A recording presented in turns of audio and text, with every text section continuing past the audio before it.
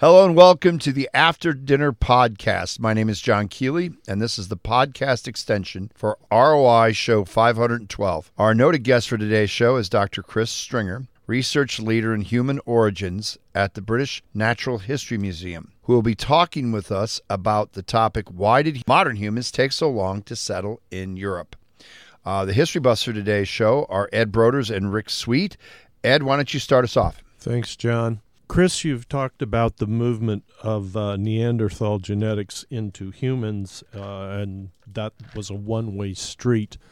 My knowledge of animals, as far as different species being able to interbreed, my knowledge is limited to horses and donkeys, where you get mules, but those offspring are always sterile.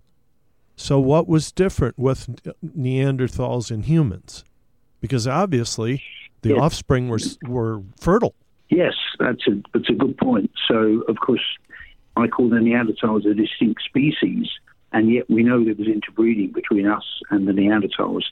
So this brings up this tricky issue of what species concepts are. And, of course, we create species concepts. Humans do. Nature doesn't always play along with them. And the fact is that it takes, for mammals and birds, it may take more than 1 million, even 2 million years for reproductive isolation to develop between them. Now, we and Neanderthals have been separate for maybe 600,000 years, and so interbreeding was still possible, and clearly, in some cases at least, it must have been fertile, as you say, or we wouldn't have that Neanderthal DNA today. So we're more like brown bears and polar bears, or jackals and wolves, or some of the species of baboons that we find in Africa. They look different from each other, and they can be distinguished genetically, but they're still capable of some interbreeding, and that's what happened. The interesting thing, as I mentioned, is that it seems to, at least near the end of Neanderthal time, it seemed to be going one way, the interbreeding, from Neanderthals into Homo sapiens, and then those babies were being brought up in the Homo sapiens groups. We don't find at the moment evidence of it in that time period going the other way, and that may be because it didn't go the other way, or it may be that the interbreedings were not so successful when it was Homo sapiens DNA going into the Neanderthal groups and being brought up within the Neanderthal groups. So there's a lot we don't understand here, but certainly I think that the interbreeding, clearly we were not different enough that the interbreeding didn't happen. And how did it happen?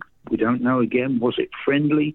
Was it hostile? Was it kidnapping of females, for example, which can happen in some hunter-gatherer groups, can happen in chimpanzees, for example. A small group of males runs out of females and they will steal some from a neighbouring group. Maybe that's how it happened in some cases. We really don't know. Rick. Chris, in your research, you've looked at the Homo sapiens moving into Europe and then being pushed out and then move in and push out. How far did the Homo sapiens originally get moving into Europe before they were pushed out? How far north did they go? Yeah, so as far as we know at the moment, these occupations were mainly in the south. So I mentioned Greece, this site of Epidema over 200,000 years ago that seems to have a Homo sapiens fossil. I mentioned the Rhone Valley in southern France about 54,000 years ago. So these are southern European occupations where the climates would have been relatively mild. There is some occupation. There's an industry called the Botanician, which is known in Central Europe, and it's not known for sure who made it.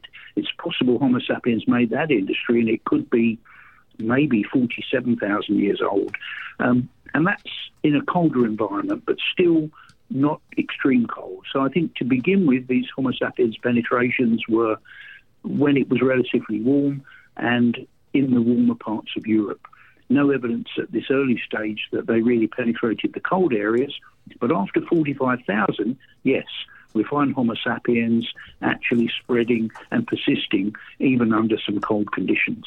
We would like to thank our noted guest for the 512th show, Dr. Chris Stringer, research leader in human origins at the British Natural History Museum, who talked with us about the topic, why did modern humans take so long to settle in Europe? The History Buffs for today's show were Ed Broders and Rick Sweet.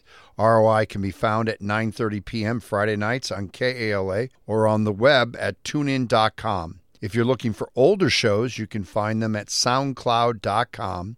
Just put KALA Radio in the search, click on the first icon and scroll down, and you will find nearly a decade of ROI shows.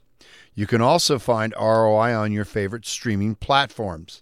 ROI is recorded at station KALA, St. Ambrose University.